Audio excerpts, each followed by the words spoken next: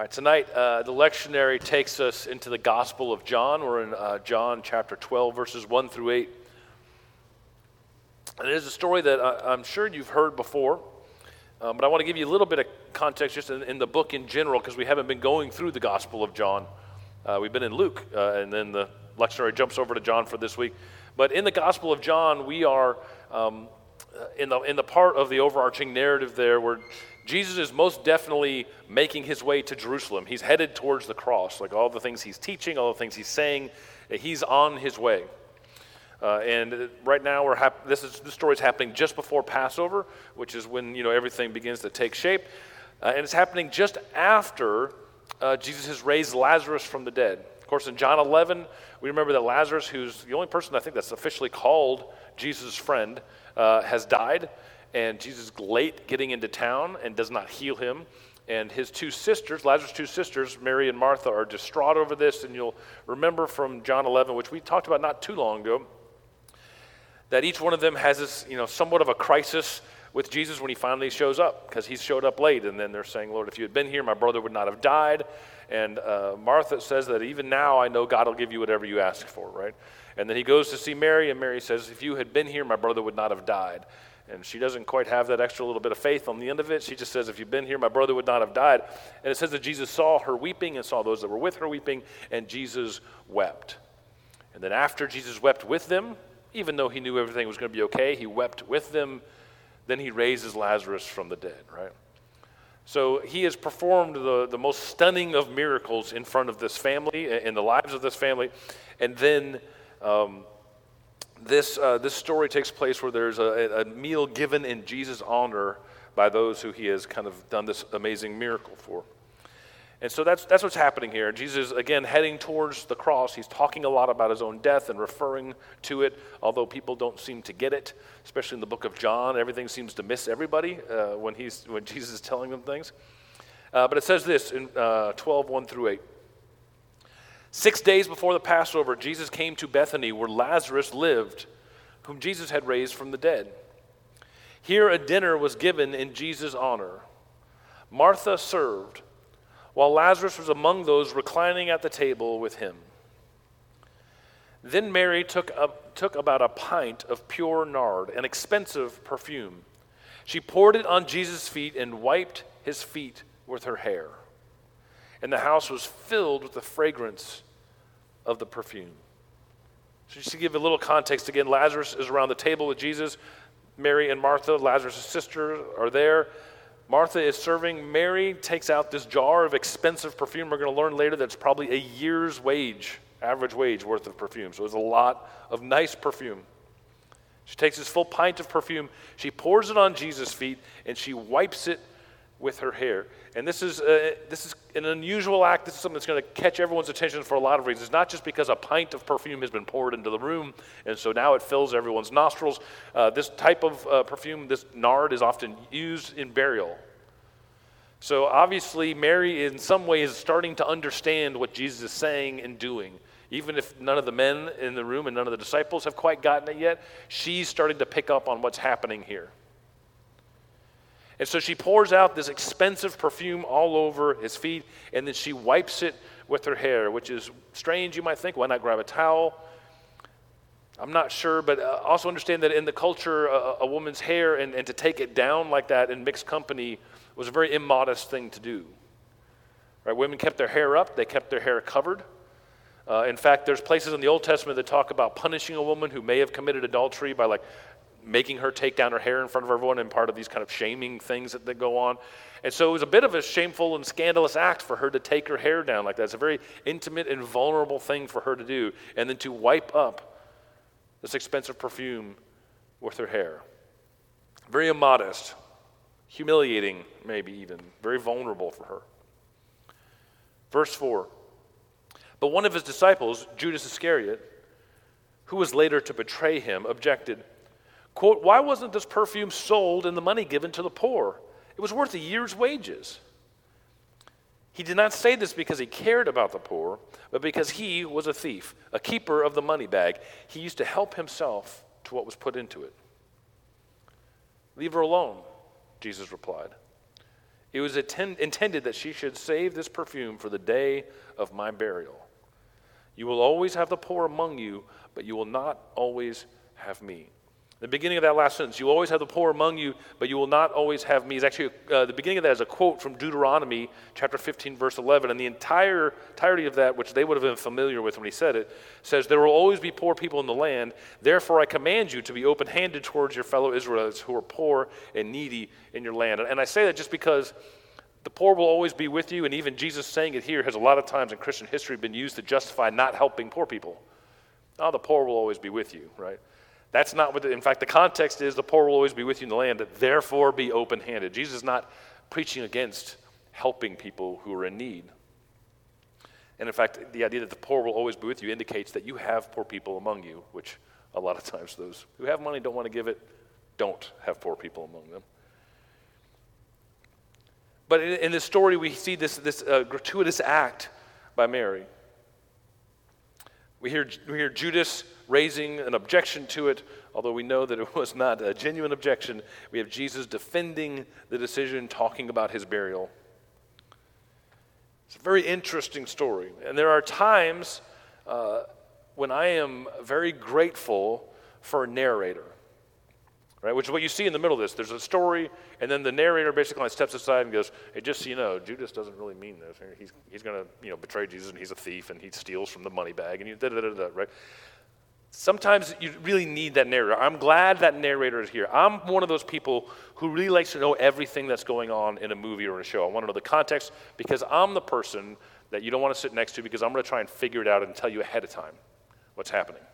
My wife can attest to this. I've ruined many a TV series for her because I think I'm brilliant and I like to try and guess what it is, right? I'm constantly trying to piece together, guess what's coming next, and figure it out ahead of time.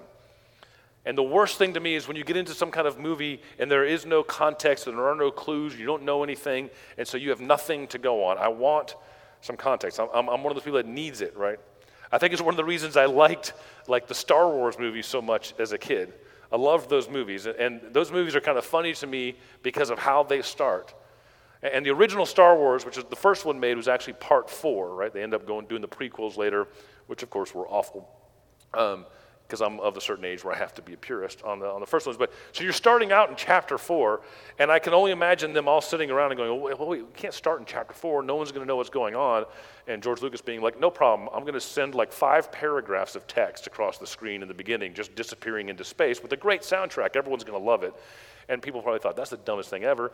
But now we all know and love, that's the fun part, the beginning of Star Wars. That music kicks in, and then you have to read a short book report.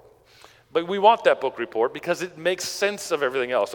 If you didn't have that part, if you didn't have the narrator stepping in and telling you what was going on, it'd be hard to follow what the heck is going on. It's hard anyways in the Star Wars world, but it'd be hard to follow it, right? And this is one of those kind of stories where I'm glad the omniscient narrator steps in and says something. And again, the narrator breaks in with some dialogue. He says this again in verse 5 and 6. Why wasn't this perfume sold and the money given to the poor? It was worth a year's wages. Verse 6, important, his narrator jumps in. He did not say this because he cared about the poor, but because he was a thief, a keeper of the money bag. He used to help himself to what was put into it. I'm glad the narrator breaks in and tells us, reminds us that Judas is a villain, cannot be trusted. And I'm glad it's there because otherwise I would have a problem in coming into the story. And that problem is I kind of agree with Judas. If you didn't tell me, oh, by the way, Judas is the bad guy, you can't agree with him. If Peter or John had raised his hand and said, look, this is really nice, but you know how many people we could have fed with that? I probably would have been the person in the room going, you make a good point. It's kind of wasteful. A year's wages. That's a lot, right? More for some of us, less for some of us, but on average, that's a lot of money, right? To just pour out onto someone's feet. I think if the narrator didn't tell me and tip the hand on who I'm supposed to agree with here, I would be conflicted. I'm against the whole stealing thing, obviously, but otherwise, Judas might make a fair point here. It's honestly hard to argue that there could not be a better use of that money than just pouring it onto Jesus' feet and wiping it up with your hair. Now, that's not a question of Mary's sincerity for me. To do something like this in that culture and that time is obviously an overflow of something that she's feeling so strongly that she can't even seem to contain, right? Not questioning her sincerity, but if I'm honest, if I'd been in the room, I think I'd be uncomfortable with what was happening. If I'm just honest with you. I'm not sure, I may be the only one in the room, and that's fine. Just, I'm sitting with Judas, it's cool. I think I would have been uncomfortable. But Jesus clearly endorses what Mary does here. And he endorses it for reasons that don't really fit onto a spreadsheet or make sense in purely logical terms. Jesus endorses it. And I think it's supposed to make us uncomfortable. I think it's supposed to make us ask some questions. But it really shouldn't be a surprise to us that Jesus endorses this. I mean, if you've been paying attention at all, Jesus is obviously a fan of recklessly stupid generosity. Jesus is very in favor of this, right? He constantly tells stories that look and act a whole lot like what Mary is doing in this situation. The shepherd leaves the 99 and seeks the one. The man finds a treasure, buries it back in the field, sells everything he has, and buys the field. A king forgives a debt of a man who has borrowed more than he could ever pay back. A landowner pays all the workers the same, whether they showed up first thing in the morning or right before the end of the day. Or as we talked about last week, a father gives an inheritance early to his youngest ne'er-do-well son, and then throws a party for him when he comes back, having wasted every bit of it. Jesus is a fan of reckless, stupid generosity. The entire story of incarnation in Christ is a story of this kind of generosity, right? The creator of all things does not consider equality with God something to be grasped, but made himself nothing, become obedient even unto death on a cross. God becomes a human and dies on our behalf. It is all recklessly generous. All of it. None of it makes sense on a purely logical level. But honestly, given the recent event in the lives of those who are involved here, you might better ask, why isn't everybody doing something this bold? Right? Mary had her faith deeply challenged when Jesus did not show up in time to heal her brother. She has a crisis of faith in Jesus in that moment. She watched as Jesus didn't take issue with her questions about his tardiness and instead wept with her and those who were grieving. She witnessed Jesus literally resurrect her dead brother. And now that same brother is reclining at the table and eating with the guy who raised him from the dead. The same guy who's talking about his own death all the time now. You could argue the only logical response to any of this is something embarrassingly vulnerable and recklessly generous. What else makes sense? What else could she do? Right, what if the last hour workers took their full day's pay and said, meh, and walked off? What if the younger brother didn't even dance at his party, right? What if the younger brother spent the rest of his life on his dad's property being very careful and calculating about how nice he was to the servants that were in the house? What if the man who was forgiven a fortune tried to choke out a neighbor that owed him a couple bucks? Oh wait, we know the answer to that one. We know how that goes in the story, right? The forgiven man now finds himself imprisoned instead of freed by the generosity he received. Grace and love like they have received warrants a reckless response. How could Mary not pour out all of the best that she had? And this act of reckless generosity, this act of really pouring oneself out, has a way of telling the truth about everyone in the room, right? In this story, the person who is most troubled by it is the person we most want to distance ourselves from.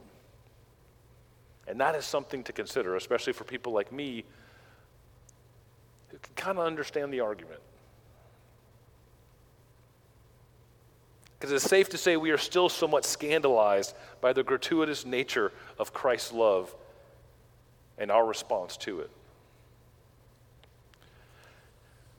I wonder sometimes if we haven't become a little too measured in our response. If we haven't gotten so good at building institutions, at doing church, at organizing our faith, that we become a little too measured in the things we talk about. I think the song said it's one of those things where you start to sing those things and you think, how can I not smile a little bit and maybe even try to clap on beat to words like that? Do we really believe these things? Now, I'm not saying that we should be reckless in the sense that we have no accountability for that which we have been entrusted, right? God seems to be a pretty big fan of wisdom in Scripture as well. I'm not advocating for untethered idiocy, which I'm considering as a name for my future autobiography.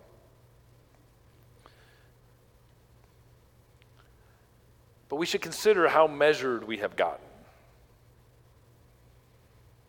I'm not sure if what we call wisdom and call being responsible isn't often just a lack of generosity or a failure to remember the gratuitous nature of God's love and giving towards us. Because vulnerable generosity just isn't our natural impulse all the time, isn't it? We have this deep-seated selfishness or sense of scarcity or need to control that inhibits us acting the way people who have been given what we have been given should be acting in the world.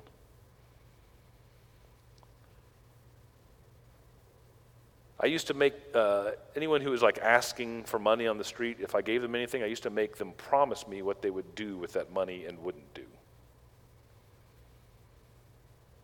Until I had friends who used to live on the street talk to me about that. I somehow wanted to control it.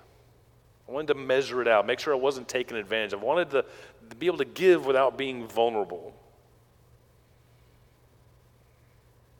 I had a conversation this week with my cousin, actually, who had recently left a church that they really loved.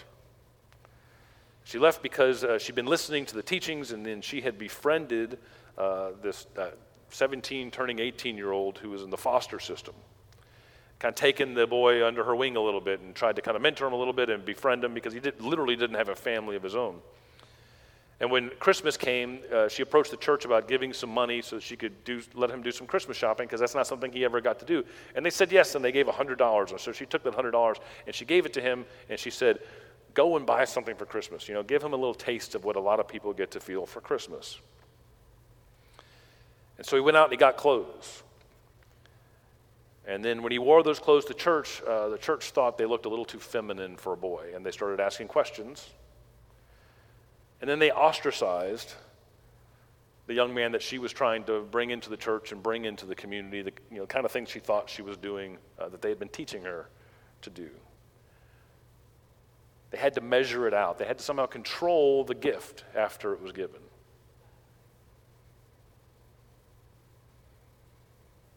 We all got a little bit of that in us, don't we? But imagine if that was not what we are known for. Fortunately, it often is, but imagine a world where people of faith were known for being outrageously generous. Where we so fundamentally were affected by God's generosity towards us that we couldn't help but follow suit.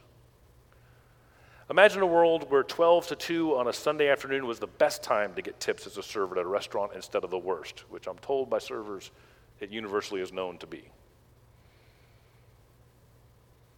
Imagine churches who were a little less responsible with how they spent or saved their money. Churches and people of faith who are more generous than they were measured. I pray that I will be that kind of person. I pray that we will be that kind of church. It doesn't come easy, but what other logical response is there to the things we sing about each week? Maybe we can take a few moments tonight to reflect on the embarrassing way Mary gives and let it shine a light on our own hearts. Are we absurdly, outrageous, vulnerably generous in this world? Does the way we spend our money or our time or our love or our energy make any sense apart from faith in something as nonsensical as a God who allows himself to be put on a cross? Is the way we expend our resources really governed by wisdom? Maybe it is, and that's great. Or are we really Judas in this scenario? Coming up with great reasons for moderation that are only thinly covering our own selfishness or fear of vulnerability.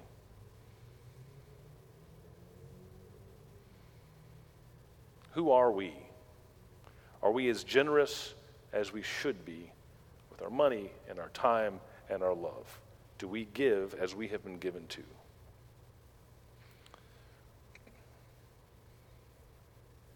Now, I don't want to be cliche, but I want to end this sermon with a sentence that I'm sure you've heard a million times. Maybe, at least every once in a while, you should just let down your hair and dump out all the nard for Jesus. Because sometimes nothing else really makes sense. Let's pray.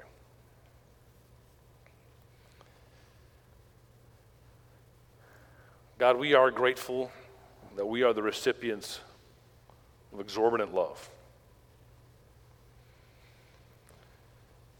We are grateful that the King has forgiven us of our great debts. We are grateful that we have showed up in the last hour and still gotten paid for the entire day. We are grateful that we showed back up empty-handed and you threw a party for us, that we wandered away and you left 99 to bring us back. We are grateful that your love defies logic.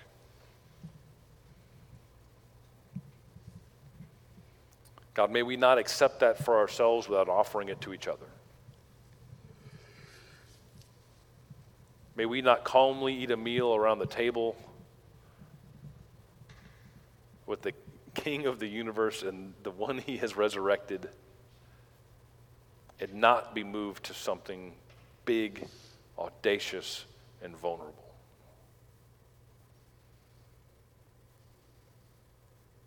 God, give us the courage to love as we have been loved. We ask all this in your name. Amen.